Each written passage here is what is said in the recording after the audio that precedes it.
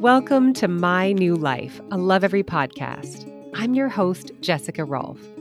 We talk a lot about connected parenting at Love Every. Australian experts are ahead of the curve when it comes to building strong parent-child relationships. In this mini-series, I'll speak with Australian parent educators, psychologists, and pediatricians about setting loving limits. Our guest today is Dr. Billy Garvey. He runs a clinic in Melbourne that helps parents focus on their children's strengths and move through some of their challenges. The clinic has a 3-year waitlist, and after listening to this episode, you will understand why. Dr. Billy is really good at helping caregivers and children connect in those moments when stronger limits are really needed. He works with a lot of neurodiverse children and brings that adaptive lens to our conversation. Welcome, Dr. Billy. Hi, Jess. Thanks for having me. Can you give me some of the scenarios of the parents that you've worked with? What are their life situations? How are they recognizing that they need help, that they could use your support and a different approach? Yeah, I think some of the biggest things they come with are just how stressed they are. So we know that a very high percentage across communities all around the world are experiencing daily stress in their parenting, finding that there's challenging behaviors. They feel lost in how to guide kids around their emotions. We see a lot of children who, are really struggling so much that they're unable to attend daycare or childcare and early education environments because of the emotional difficulties they're having and the conflict that they experience in their social relationships. So lots of kind of really stressed parents that are worried. And while sometimes they will be coming asking, is this autism or do they have ADHD? What they really want is just to know how to help. And so a lot of the work we do is really thinking about what are the skills that we can focus on for that child and that parent, because there's always a partnership. And let's say it's about the parent-child relationship and that dynamic. What are the key themes that come up in your work? Yeah, that's I spend a lot of my time in that space because I think a lot of parent-child relationships can become quite comfortable when they're not working. And I often challenge parents that kind of think this is just how it is, or, parenting's meant to be hard. And what we know is really important in emotional regulation and co regulation is that it's really important that we connect with our kids before we try and correct their behaviors. And a lot of families will be very kind of well intended in trying to correct behaviors or problem solve, but really connecting with our kids and building that relationship from very early on. Jess, you know this well around attachment theory, is just such an integral part of how well our relationship for the rest of our lives will be with them, but also in how much we can support them when they might be struggling. One of the things that I've struggled with as a parent is the attachment theory and being empathetic and attached to my child. And then having an experience where, I recognize that, my child is hitting or doing something that is just inappropriate. And I instinctively want to set the limit. But then when I do, instead of complying, my child gets even more defiant and the situation can get just really out of control very fast. So, how can I set limits when a child responds that way? Yeah, it's tough, and especially in preschool age children or kids under 5. What we know is that externalizing behaviour can be really difficult. It can be hard for them in those environments where they're around other kids, and it also there's a real sense of a parent feeling like they're failing when their child is kind of lashing out, especially hitting other kids, and it's impacting how much they can be around other children. I like to think about, when the child is completely dysregulated and really upset, and not all children who are hitting or lashing out will be like this, but our role is really just to show them that they're safe. It's not an opportunity really for skill development. And I do that for a couple of reasons. It doesn't, there's not many of us as adults actually, but there's not many children who are, really red hot emotionally and really distressed that can then hear what someone's saying and be guided to different behaviors. And I think if we think about ourselves when we're like that, we also aren't very receptive to someone coming in and saying, hey, just settle down, or, whatever it is. So, what we try and do is think about those experiences and reflect on what was going on, what was the trigger, what was the kind of early signs that that child was about to go down a dysfunctional path and start hitting another kid or start lashing out at me. And what could I do in the next time in the future to kind of go in and support them and guide them to a better behavior? I never like the idea of trying to get kids to stop doing something. A lot of families will find that when the child is hitting is when they go in and try and do that redirection. But we've kind of missed it then. So what we want to do is go in earlier, even when they're succeeding at it, and give kind of really focused, specific praise that says, I'm so happy with how well you're guiding your younger brother in this game. I really like how you're giving your sister a turn. What that does is it builds their narrative around I'm good at this, but the specific praise reinforces that pathway in their brain that says this is how I interact with other kids.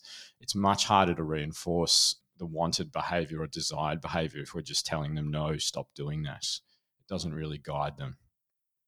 Yeah, that's such good advice, and I think that it is so easy to overlook the positive, right? We do that. Our brains sometimes do that as adults. We don't appraise ourselves enough, and so giving that to our children early, proactively sounds really valuable. When it gets to a point where you haven't had the time or you haven't been able to interact or know that something is brewing for your child who may be neurodiverse, how do you keep that neurodiverse child safe in their anger or their big emotion? So sometimes I find that one of my children, I needed to kind of hold them Mm. tight, and then found that that wasn't helpful. But I was really worried about letting go. What was going to happen if I let go? Was there going to be a big explosion of an attack to the other child? Was there going to be destruction of the environment? Something, it just didn't feel safe. But I also didn't love holding them so close. So do you have any tips for those circumstances? Yeah, it's a great point. I'm sure, Jess, what you're very good at innately doing is trying to be guided by your child in the behaviors that they're showing you and what they're expressing. And young kids are not very good at verbalizing their feelings and saying, this is what my needs are.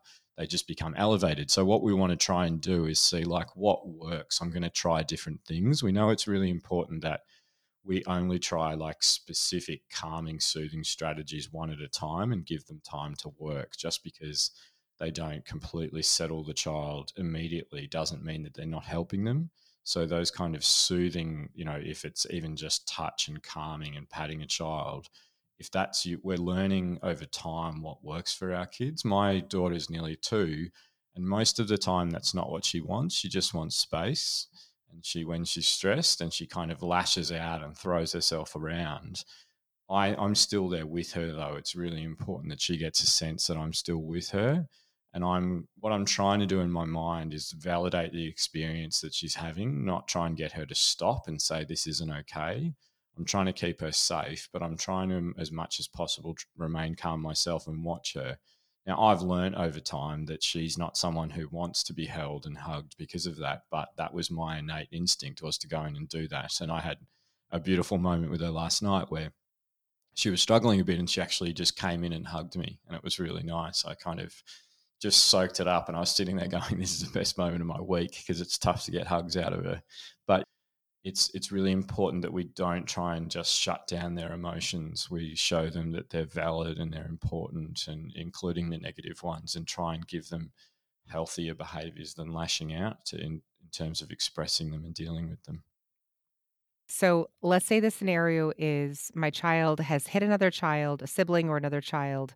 They have a big, huge wave of emotion. I've been there with them. I've tried to, frankly, I feel a little bit like I'm walking on eggshells trying to navigate the whole situation as a parent, but we've gotten through the big feelings, but there's never been a quote lesson on let's not hit.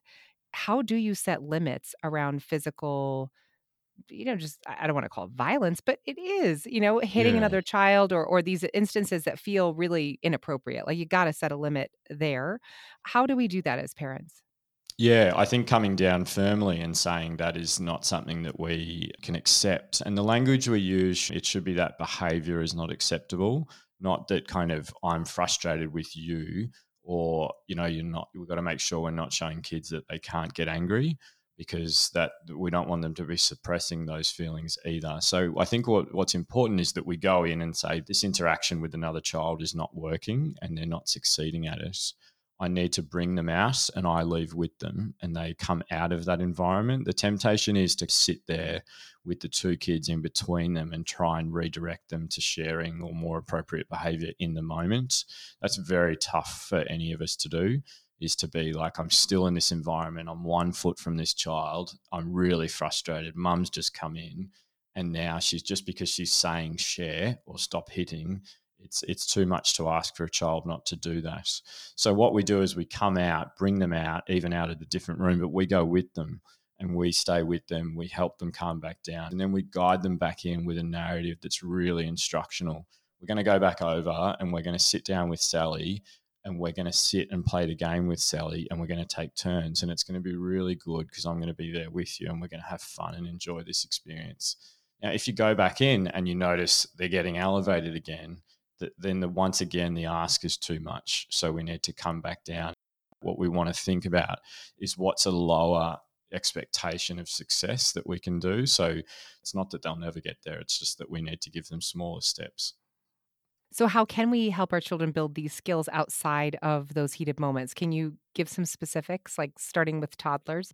Yeah, definitely. So the toddler is a good example, is to have a very structured task that you're doing. And so the toddlers, and as you know, like a lot of it is kind of just parallel play as opposed to genuine back and forward exchange in the first few years of life. So what you want to do is just set up a specific task and ideally only at first have as another child there. And so they're kind of learning how to gauge off the other child. You'll see they'll do a lot of mirroring, all of those things, but you want to just have short periods of time. If you kind of give them an hour to just sit there and you're nowhere near them, it is likely to result in conflict. And so, what I think is important is that we kind of go, I'm going to be there. It's going to be short. It's going to have a task to it, such as playing, with Play-Doh or in a sandpit. I'm going to be right there. I'm going to give them an opportunity. And after 10 minutes, we're going to stop that and just talk about how great it was and the specific praise stuff. I really liked how you both played with the equipment, you took it in turns, whatever it is. And then we can increase the duration of it. We can reduce the intensity of support we're giving. We can kind of even give them space and say, I'm going to stand further back now and watch. But whenever they struggle, that's just a signal that we need to come in more. We need to come physically closer to them, but we need to sit with them and guide them more and give them better kind of instruction and support. It's a really important part of it that we need to kind of move away from I come in and tell them off and hopefully that negative experience will stop them doing that, to my guidance is a little bit off and I just need to think about how I can guide them a bit better. And that's the beautiful thing about clinic, is I get to journey with these families and see that kind of success really come into that child's narrative. And these kids it's just beautiful because they really shift. And a lot of the children we see in clinic have really sensitive temperaments. That could be hard when you're a parent because they kind of have this lower threshold of emotional dysregulation and conflict. And you just think, God, I can't believe that set them off. But the beautiful thing is those kids are really sensitive to positive environments as well. And they really thrive once you learn how to read them and kind of pick up their cues and see what their strengths are and really harness them. Yeah, that's so interesting. You brought me right back to the dinner table last night when one of my children left the table in a huff, and I was like, "Oh no, family dinner's ruined again," by something that was a trigger that I just didn't. I just how can they be so sensitive? But they are. They Yeah. can be very sensitive. Yeah, meal times are really interesting. Mealtime, sleep, and toileting for kids, kind of 1 to 5 years of age, are really they're one of the first times that kids start to learn autonomy. That I have a say over what happens in this environment, and meal times can be like that. Meals are a big sensory experience. We kind of forget about that because we've been doing them for so long. But there's smells and tastes and touch, and they also are learning what they like and what they don't like. And I think it beautiful. We did this on the podcast, just an episode on fussy eating. And it's really important as much as possible that we think about what we can control at meal times. We can control what food's in front of them, but also the environment. We can't control kind of how much they eat it, what their preferences are, whether they like that food or not. And it's really hard. There's so many things, and I do this too, but the classic of like, if you eat your broccoli, you'll get some ice cream. You're almost reinforcing broccoli sucks. This is how much I want you to eat broccoli. That ice cream is the reward. And you're unintentionally kind of setting a kid up to go, broccoli must be really crummy if the only way that it gets pitched to me is if if I eat it, I'll get an ice cream after it. So yeah, meal times can be really challenging, and they're often when we're really stressed. Parents have put so much effort into making these meals, and then the child just looks at it and goes no, and you become emotionally dysregulated because you go, "You're kidding me! I've worked all day, I've made this for you. I thought you liked it, and now you won't even try it." So Yes, yes, totally. It is is such a challenge. I would love to go over some specific needs that you see in your clinic and share strategies that work well. yeah, working memory is a really good one to use as an example because a lot of families will give instructions to kids that are multi-step. So they'll go, "Can you get your stuff and get in the car?" Now that's like 20 steps. That's I've got to put my shoes on, I've got to go get my bag, I've got to go, get my hat, and I've got to get my water bottle. And so what happens is that a parent then 5 minutes later goes, "Why are you now sitting in front of the TV with none of those things done?" And it's because it was beyond their capacity to remember those four things, to go and step through them and do them. It doesn't mean it's always going to be beyond their capacity, but what we need to understand is that we go, "Cool, I'm going to actually step it out for them. I'm not going to say, get your stuff and get to the car. I'm going to go, let's go and do this, and I'll do it one at a time at first." And then when they're nailing that, I go, "Cool, I'm going to do two things at a time now and see how they go with that." They nail it. They get to three things and you go, they get the water bottle, but then I find them in front of the TV again. You just go, "Cool, they're not at three yet." We just need to keep reinforcing two. Every child with ADHD is different, but we know that those are the most frequent challenges they have around mental flexibility, working memory, and impulse control. What about kids who experience sensory overwhelm? What kind of needs or strategies do you have that work well? Yeah, it's very easy to kind of go, "I can't believe that you just got upset about that." Or, this the shopping center is not that noisy. But what we need to think about is, I think they really struggle with how noisy this environment is, or I think they really struggle with when there's lights that are flashing and there's kind of a lot happening. So the noise is kind of the easiest one to explain in terms of if we're kind of taking them into environments and noticing that when they're really noisy, they get really distressed, they're not able to focus, and they find it too challenging, then we need to go, "Cool, this is the shopping center is the last place that they're going to be able to succeed in kind of following instructions and being able to remain calm. So how can I start at lower level environments, but also in moments when they have the energy, I've noticed they've slept well, I've got good capacity, so I'm not stressed, and I'm not dragging them into the shopping center going, I'm really stressed. I need to get everything for the house for tonight for dinner, and I've done a full day of work and I didn't sleep last night." It's not that we don't take them into the shopping center in those environments, but we give everyone in the family a break to say, "This is probably going to be a bit tough. I'm going to be here to support them, but my expectation is not that they won't struggle emotionally." When we do want to build that skill, we have to have capacity ourselves, but give them the opportunity to succeed at it by saying, "It's not going to be the shopping center. It's going to be kind of a noisy environment such as a friend's house where you feel more comfortable. It's not as stimulating and it's not as foreign an environment when you've got some ability and you've slept well and seem like you're in a good mood, and there's other positive elements of the environment such as your mates are here."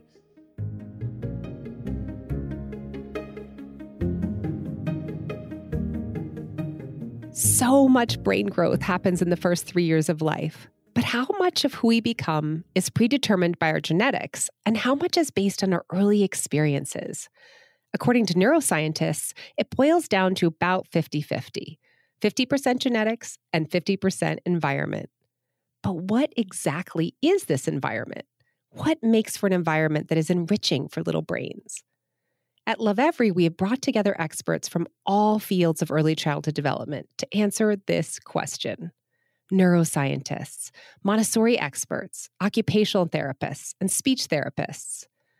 For every stage from birth to age 4, we have just the right activities, tools, and information so you can feel confident you are giving your child the very best start. Learn more at lovevery.com, lovevery.com.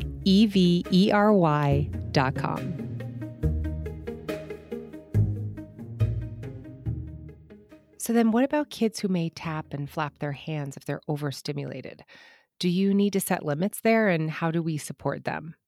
Yeah, it's a great opportunity for co-regulation. So what we want to do is kind of really go in and soothe them, and then what we do is we guide them towards behaviors that are more soothing. We used to think about kids with autism and say, "Oh, they're hand flapping, and we need to stop them hand flapping," for example. What we realize though now, thanks to the advocacy within the autism community, is actually those are quite functional self-soothing methods that they will use, and if we are saying stop doing that and not giving them an alternative pathway, that can just actually elevate their distress. So sometimes, whatever that child is doing, we've got to be careful that we're giving them more support than we were prior, and also guiding them to another strategy, not just saying stop hand flapping or stop hitting your head. It's you're kind of taking away that opportunity for them to use their body in a way that will help calm them down. Yeah, that's so helpful to hear. And, when our children are having a really hard time, it can also be just so upsetting for us, for the caregivers. And, what strategies can you suggest that we offer adults if they find themselves overwhelmed? I've been there. What ideas do you Yeah, have for me? definitely. So the most important thing is give yourself a break. What we know about these strategies is it's not, you actually don't need to do them all the time. So you don't need to be perfect with this. And some people would say, if 60% of the time you can try that kind of plan A, which is I'm trying to guide you to a more appropriate behavior, then that's amazing. And that gives you a pass on like 40% of the time to say, I'm just going to do whatever it takes. I'm going to give you the ice cream. I'm going to whatever it is. We think about emotions and how we support our kids in them is just in how we respond to them in a moment that they're struggling. And that is really important. But there's two other elements that are really important about it as well. One of them is how we talk about emotions when they're not struggling.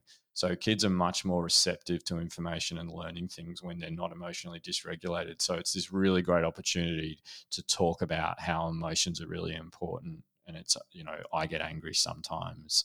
I get frustrated, I get sad, I get jealous, and all those things. Because what you're doing is you're giving them good, language around those experiences that they're having. And toddlers really need to learn that.